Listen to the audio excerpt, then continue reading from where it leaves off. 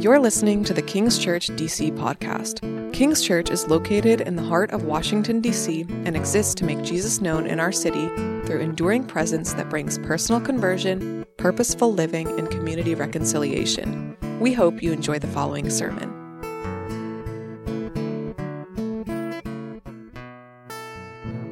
Over the last few months, I've had on my to-do list that I've needed to service my car. When you get into my car and you turn the ignition on, a lot of little lights come on like a Christmas tree on the dashboard. Pretty much every light you see on that slide. All those lights turn on and aggressively beep at me, and I don't drive much. But finally, my blinkers the other day stopped working, and I said to myself, I've really got to get these lights back on. I've really got to get these blinkers working if I want to continue driving. And so I took it over to the shop, and I expected some very light repairs. About an hour later, the mechanic calls me, and he says, "We found some things. You're not going to be able to drive this vehicle until you get these things fixed." He goes on to tell me the following things were needing repair. The license plate bulbs are out, the rear turn signal bulbs are out, the rear brake pads and rotors are shot, the front brake pads are shot, alignment issues, fluid leak in the engine, cooling system failure, CV joints and CV axles, whatever that is, were broken, and the radiator was cracked apart, and there was no coolant in the car left to leak. He's like, "Sir, I can't make you not drive, but I would highly recommend you not driving this vehicle long distance till you get these things fixed. Would you like these things fixed?" I'm like, yeah. And so, please fix it. And so we continued to talk, and I went on to ask him the big question, how much is this going to cost? And he goes silent for a few seconds, and he goes, "It's going to be $4,650. But right now, we can only do the catastrophic level repairs, so it's fully drivable, and that's going to be about $2,500. And I'm just thinking to myself, oh my goodness, I really don't need a car. And I'm like, okay, do it. I've got a road trip tomorrow, so you might as well drive. You might as well fix that. Now the car is fine, but I mention all of that because today in our passage we're going to see a major moment in the life of the early church when all of the lights on the dashboard were blinking like a wild Christmas tree. We're going to see a moment in the early church where if the problem doesn't get fixed right away, they're not going to be driving anywhere. It's going to be a catastrophic failure. We're going to see the moment when the church itself is debating within itself the very essence, the core of Christianity, where if they end up wrong on this, it's going to be a total engine failure. And what they're debating is the reality of grace. Grace means undeserved favor. If you want to know what Christianity is all about, it's about grace. It's about God loving undeserving people like you and I. It's about God choosing to redeem us and to save us. It's about Jesus Christ who lived the life we couldn't live and died the death we deserved to die. Ephesians 2 says it well, "For by grace you have been saved through faith, and this is not your own doing. It is the gift of God, not a result of works, so that no one may boast." The gospel itself, the message of Christianity was at stake, and if they're wrong about this, it was game over. And so that's really my main idea this morning, which happens to be the main idea of this passage, and that main idea is that Christianity is all about grace. It's all about Jesus. It's all about his death and his resurrection and his promise to one day return and make all things new, to wipe away every tear, and to make all things right. My outline is going to be up on the screen, and it essentially is going to flow right from this passage, and it's pretty straightforward this morning. Number one, what happened? We'll see in Acts chapter 15. verses 1 through 35, and this will be a bit technical. Back in my theological days, we learned that some messages have immediate application, other messages have stored application, which means we have to kind of sit on them and think about the application, and that's a little bit of this passage. It's a little bit technical, but once we crack this open, there's a lot there. And number two, what does this mean for our lives? Essentially fleshing out the application of this passage in our lives for today. Now, before we jump into this debate, for those of you who are new, or maybe you're visiting this morning, or you've been kind of in and out over the last few months, we have been studying the book of Acts as a church.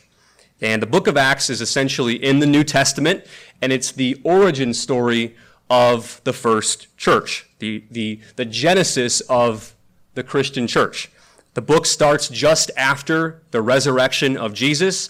He says in a few days he is going to disappear, and that he was going to send his Spirit, and that his Spirit would come and would enable the church to be his witnesses, his spokespeople to the world. They're in Jerusalem, and all of his followers at that point are Jewish in their background. More days go by, and Jesus ascends, he miraculously disappears, and God, as he promised, sends his Spirit, this outer power that created an inner wonder. And we see that the church is rebooted. The church is relaunched. They've been impacted by grace, and they're marked by things like a radical unselfishness, a generosity, forgiveness, but also a deep sense of purpose. That purpose was to join God all around the world and in their communities and to make him known. And so the book of Acts continues as we read the pages of the book of Acts. First, we see thousands of Jewish background people converting or believing on Jesus. But then all of a sudden we see God using different Christians, empowered by his Spirit, to bring outside people, outside of the Jewish tradition, to faith in Jesus. We see some Samaritans, and then we see an Ethiopian, different races, not Jewish in their background, coming to faith in the Messiah. And then we saw just a few weeks ago a Roman soldier and his family trust in the Messiah. And then we saw just a few weeks later, we saw a Roman politician trust in Jesus and become Christians. And then last week, of course, we looked at how for 18 months, two key leaders in the church, Paul and Barnabas, were sent out by the Spirit and the church to go into non-Jewish lands, Greek lands, Roman lands, and to speak about the things of God, the gospel to those individuals. We commonly call this the first missionary journey. Thousands of people becoming Christians from different backgrounds, different races, different classes, different stations in life, all becoming believers in God. The theme is that, as we read the pages of Acts, the theme is that the gospel, this message of grace, is for all people, Jew or non-Jew. Everyone can know the Messiah. Everyone can be reconciled to God and to each other in a new community called the church. Which really brings us to today. As soon as Paul and Barnabas finish this first missionary journey, they go back to the church that sent them out. And they report all that God was doing through them. This is very similar to what Wesley and I just did a few days ago. We drove back to the church that sent us out to plant this church, a church in Raleigh, North Carolina, and we stood up in front of about 600 people, along with missionaries that are in Asia and in Africa, church planters in Baltimore and in the Middle East, and we shared about all that God was doing here in Washington, D.C. But thankfully, what happens in this passage didn't happen to us in Raleigh. And so let's look at our first point, where we are this morning, what happened. Verse 1.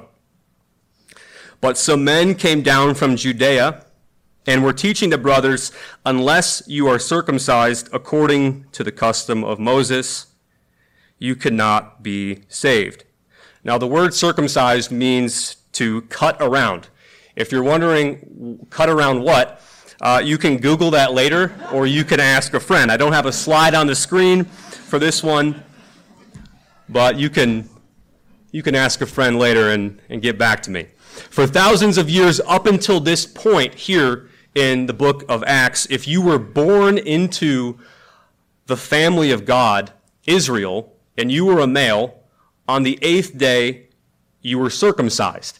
It showed that you belonged to the covenant, the promise of God, the family of God. And for thousands of years up until this point, if you were born outside of the covenant, if you were born outside of the family of God and you were seeking the true God, if you wanted to worship the true and living God and enter into relationship with him, if you were a male and you wanted to convert to Judaism, you would take circumcision, showing that you belonged to the covenant. You belonged to the promise, the family of God. And as a follower of God, male or female, you would observe the laws of God. These laws were moral laws. We often call those the 10 Commandments, which never go away, but also the civil and ceremonial laws of Israel. These were laws that God gave Israel to point to his coming salvation that would be in his Messiah, as well as to show his holiness, his glory. These laws totally set Israel apart from every other nation. Now, these laws usually centered around the temple. They had to do with things like sacrifices and atonement and forgiveness, what to do when you broke the moral law. But they also had to do with things like your diet, what you could eat or drink, what you could not eat or drink. They had to do with things like cleanliness, what you could touch or not touch, and also things like business practices, sex, marriage, family, the marketplace, and all other sorts of things. To be right with God, you needed to have faith in him, faith in his coming Messiah, his character, and you needed to live out these laws faithfully. And if you were a male, of course, to especially take circumcision, which was the sign of God's promise, his covenant. Now, as you can imagine, all of these laws would have been certainly very difficult to follow. And thousands of years ago, Moses, who handed down these laws, actually says in one of his last speeches that Israel would fail in following all of these laws, but that one day there would be a new covenant, there would be a new promise from God. And then, of course, we read in the Gospels, in the New Testament, there comes along Jesus Christ, and he proves to be the Messiah in every way. He's the Son of God. He's the true Israel. And with Jesus, God brings his new covenant, his new promise. It's a promise that he'll give men and women a new heart. He'll cut away our old hearts, and he'll give us a new heart. It's in places like Deuteronomy 30, verse 6. And the Lord your God will circumcise your heart and the heart of your offspring, so that you will love the Lord your God with all your heart and with all your soul, that you may live. And in places like Ezekiel 36, I will give you a new heart and put a new spirit in you. I will remove from you your heart of stone and give you a heart of flesh. And in the Gospels, we see that Jesus comes on the scene, and with him, he brings a new covenant. He declares all foods clean. He often ignores the ceremonial laws, and he touches lepers, and he touches dead bodies. He lives a perfect life, holy and distinct. He's like no one else. He never sins. He's filled with humor, with life, with joy. He's a living picture of what it means to embody the law, loving God with all of our heart, soul, strength, and mind, and loving our neighbor as ourself.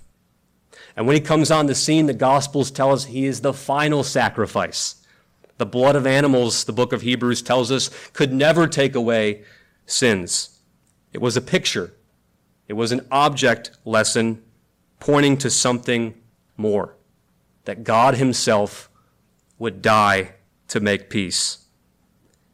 And as Jesus dies on the cross and the veil is torn in two, it shows that that sacrificial system with all of its unclean and clean laws was fulfilled in him. It was done away with. The law had fulfilled its purpose. Later in the New Testament, the Apostle Paul sums it up. For Christ is the end of the law, for righteousness to everyone who believes. And therefore the law has become our tutor to lead us to Christ, so that we may be justified by faith in him. The point is that now anyone who would seek to worship the true God, anyone who would seek to be reconciled to the true God, the way you do that now is through faith in Jesus Christ. Trust in the Messiah alone. Through faith in Christ, God brings you into a relationship with himself. He brings you into a new covenant, a new promise with himself. He forgives you of all of your sin. He gives you a new heart, and he brings you into a new family, a family that isn't confined to one location or one nation anymore, but is spread throughout all the world, in churches living under different governments and in different cultures. Now, if you're tracking with me, we may look at this and we may totally get this. But in the early church, there were people who were Christians that were coming from a Jewish background, and they really struggled with this idea of faith in Christ alone by the grace of God alone. They said that it was Christ plus something else that needed to reconcile you to God. It was Jesus plus something else that made you righteous. And that debate is what's about to happen here. Verse 2. And after Paul and Barnabas had no small dissension and debate with them, Paul and Barnabas and some of the others were appointed to go up to Jerusalem to the apostles and the elders about this question. So being sent on their way by the church, they passed through both Phoenicia and Samaria, describing in detail the conversion of the Gentiles, and brought great joy to all the brothers and sisters. When they came to Jerusalem, they were welcomed by the church and the apostles and the elders, and they declared all that God had done with them. But some believers who belonged to the party of the Pharisees rose up and said, "It is necessary to circumcise them and to order them to keep the law of Moses." So these guys are a bit of a buzzkill. And Paul and Barnabas have been sharing all the amazing things that the Lord was doing through them, and thousands of people were becoming believers from different races, from different classes, from different stations of life, all becoming believers. Romans, Greeks, everything. And certain Jewish background believers, steeped in Judaism, they hear the believers giving this positive report of all that the grace of God was doing in these individuals' lives, and they say, no, they must become culturally Jewish in order to be saved. It's Jesus plus something in order to be saved. And the passage continues, verse 6. The apostles and the elders were gathered together to consider this matter.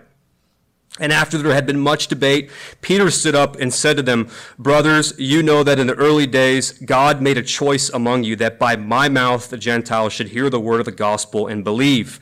And God, who knows the heart, bore witness to them by giving them the Holy Spirit, just as he did to us. And he made no distinction between us and them, having cleansed their hearts by faith. Now therefore, why are you putting God to the test by placing a yoke on the neck of the disciples that neither our fathers nor we have been able to bear?" That is the law. "But we believe that we will be saved through the grace of our Lord Jesus, just as they will." So in the midst of all of this debate, Peter stands up, this leader in the early church, and he says God has been giving his Holy Spirit to everyone who believes. God has been giving individuals a new heart. He's welcoming them into the new covenant. He's giving them life. He's resurrecting their spirits. And it doesn't matter whether they're Jew or Gentile, non-Jewish or completely Jewish, because ultimately it's through faith in Christ alone. It's not Jesus plus something else, but it's trust, abandonment in God alone. Trust in the Messiah alone. And verse 12 gives us the result. And the assembly fell silent, and they listened to Barnabas and Paul as they related what signs and wonders God had done through them among the Gentiles. It starts to click. And Paul and Barnabas, they add to Peter's point and say that it's God who's giving his Spirit. It's God who's giving this new heart to everyone who trusts in Christ alone. It's not about Christ plus something else. Christ is sufficient. God is enough. And after they finish speaking, James, who's the half-brother of the Lord Jesus, he stands up and he gives this consensus verdict. Verse 19. Therefore, my judgment is that we should not trouble those of the Gentiles who turn to God. Said another way, he says those who are turning to God don't need to take circumcision. He says it's through Christ alone, by the grace of God alone. It is finished. Jesus paid it all. He is our righteousness. He is our acceptance before God. They don't have to do additional things in order to be acceptable to God. But then he adds something interesting. He says in verse 20, but we should write to them to abstain from the things polluted by idols, and from sexual immorality, and from what has been strangled, and from blood. For from ancient generations Moses has had in every city those who proclaim him, for he has read every Sabbath in the synagogues. Now, this is not the civil and ceremonial law coming in the back door after the front door has shut it out. The verdict is in. It's that salvation is through grace alone, through Christ alone. But James does say there are certain practices that non-Jewish background believers would be loving to not practice around Jewish background believers. If Jewish people saw someone claiming to love God, the God of their covenant, running around eating meat with non-kosher meat, drinking blood as a delicacy, this would have completely destroyed the church's credibility with those non-believing Jews. He says instead they should lay down their rights in cases where they were around or in fellowship with other Jewish believers or non-Jewish believers, or I should say Jewish believers who yet don't believe for the sake of the gospel. This meeting ends, and Paul and Barnabas take this letter, they take this verdict to the church at Antioch, and the passage closes by saying this, verse 30. So when they were sent off, they went down to Antioch, and having gathered the congregation together, they delivered the letter, and when they had read it, they rejoiced because of its encouragement. Now, there is a lot here. As I said, this is a bit technical. And I want to take the remaining time and really ask ourselves this morning, what does this mean for us today? Here at King's Church, we don't skip over passages in the Bible. We believe that all of Scripture is helpful for us, that even if we have to crack it open, there's goodness in it. And so what does this mean for our lives? I have 3 thoughts for what this wonderful passage means for our lives. Number 1, the gospel gives us spiritual freedom. Number 1, the gospel gives us spiritual freedom. At stake in this passage is the very heart of Christianity, the gospel, God's grace. And grace means undeserved favor, unconditional love. Grace is ultimately what makes Christianity absolutely unique. Every other religion out there essentially is basically advice. They basically tell you in one way or another, here's what you need in order to connect to God. Here's what you need in order to have divine life. But the gospel is not first advice, it's good news. It's good news not about what we need to be or what we need to do, but it's good news about what has been done for us through the blood of Jesus Christ, through the powerful resurrection of Jesus Christ. Said another way, every other religion out there, even if it starts by inspiring you, every other religion out there eventually adds burdens to you. And that's almost what happened here. The uniqueness of Christianity was almost lost. They're debating about whether it's Jesus or Jesus plus something else. But the gospel is all about grace. It's all about our burdens being lifted. Grace, God's grace, takes away our burdens. Immediately when we become a Christian, the grace of God takes away the need to try to prove ourselves. It takes away the burden of our past. That is the guilt and the regret for the things we've done. The grace of God takes away the burden of the future. That is the fear we're not going to live up to the standards. The grace of God takes away the burden of parental expectations. That is, we're not defined by what our parents think of us. It takes away the burden of societal expectations. We're not our job, or our career, or our success, or our failures. None of that justifies us. None of that makes us righteous. Relationships, how we measure up, income, none of that. We're justified, we're made right, not through anything we've done, but through the grace of God. And anytime we begin to slip into the idea that it's Jesus plus something else, we'll begin to lose this spiritual freedom. We'll feel the burden. But this morning, I want to remind you of the words of Jesus himself, who said, "Come to me, all you who are weary and burdened, and I will give you rest. Take my yoke upon you and learn from me, for I am gentle and humble in heart, and you will find rest for your souls. For my yoke is easy, and my burden is light." Number two, related to this idea, the gospel gives us cultural freedom. Grace makes cultural freedom possible. What I mean by cultural freedom is that when a person finds faith in Jesus, they don't have to culturally become something else in order to be righteous.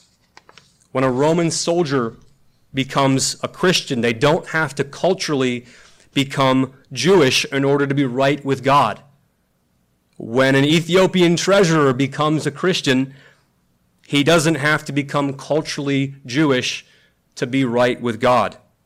And when a Jew becomes a Christian, they don't have to give up their respect to their kosher laws and religious festivals, because that's not what makes us righteous. Christianity doesn't belong to one culture more than another. Christianity, at the end of the day, is about universal truths. Culture and customs and language are not what makes someone righteous, but that's almost what happened here.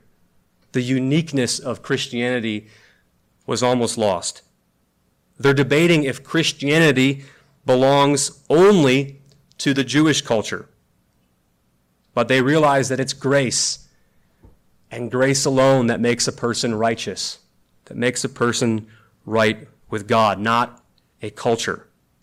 Now, this is important because if we lose sight of grace, if we lose sight of the sheer rescue of God in our lives, we can begin to think that it's our cultural distinctives that make us righteous.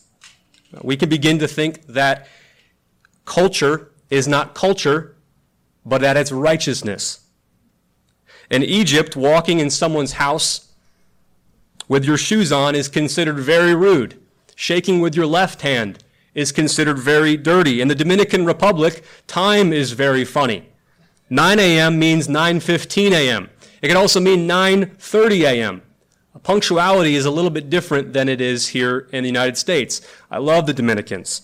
And in Bangladesh, if you're invited to someone's house and you can't attend, it's best to not give a blunt no, as that is interpreted as devaluing the host.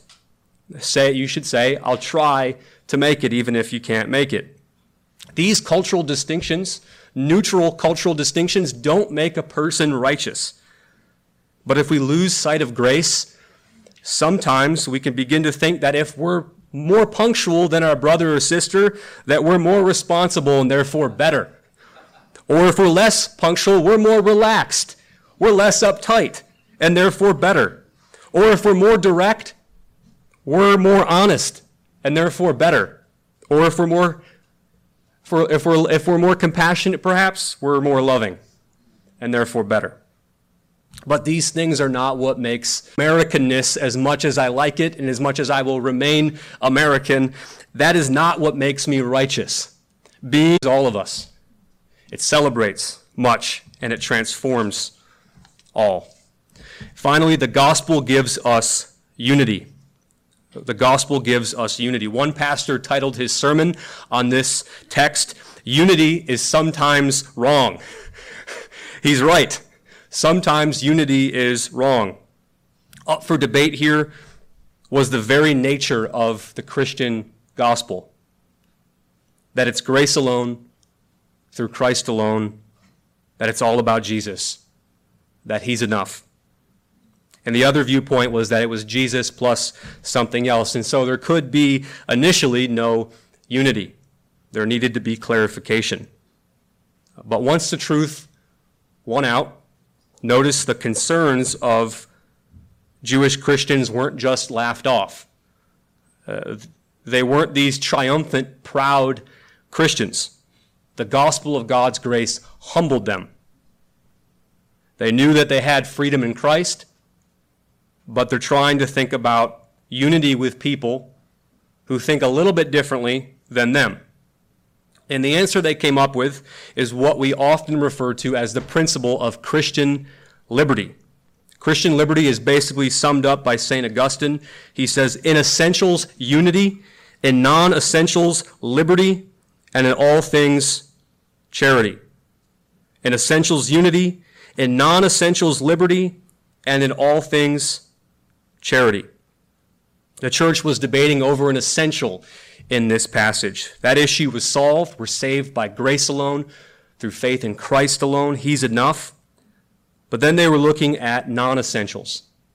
Things like what they can eat, what are proper marriage practices. And they recognized that just because they have freedom in Christ to do something, if it's truly offensive, if it truly puts a stumbling block from someone being able to come to faith in Christ, they should do their best to not do that. Not because it's a sin, but out of consideration for the conscience of others. Now, the same is true for us. The gospel humbles us. It reminds us that the level at the foot of the cross, the ground, is level at the foot of the cross. And it reminds us that when we're saved into Christ, we're saved into a family. And in that family, just as Jesus laid down his personal rights for us, we should be willing at times to lay down our personal rights and even non-essential opinions for the sake of maintaining unity in the church. I know we live in a day where everybody's offended by everything, but at times there are real rights and preferences that God calls us to lay down in order for the greater good. Now, as we close and we prepare for the Lord's Supper, it's interesting that this passage is the only time in the book of Acts where God seems to stop the ministry, where he stops the mission, where he stops the effectiveness of the work of the church to other people. The work of the church essentially stops, it halts for a time to settle this theological debate. It's that important. The car needed servicing. And if they didn't figure it out, it would have been a catastrophic failure. But praise God this morning that we can remember from a beautiful passage like this that it's grace alone, through faith in Christ alone, that brings us to God. It's his amazing love. It's his amazing grace. It's his amazing mercy. At the end of the day, it's all about Jesus, his resurrection life, his grace to us. Thank you for listening to this episode of King's Church DC podcast. If this sermon encouraged you, please like, rate, and subscribe to our podcast. For more information on our church and service times, please visit kingschurchdc.com. We hope you will join us again next week.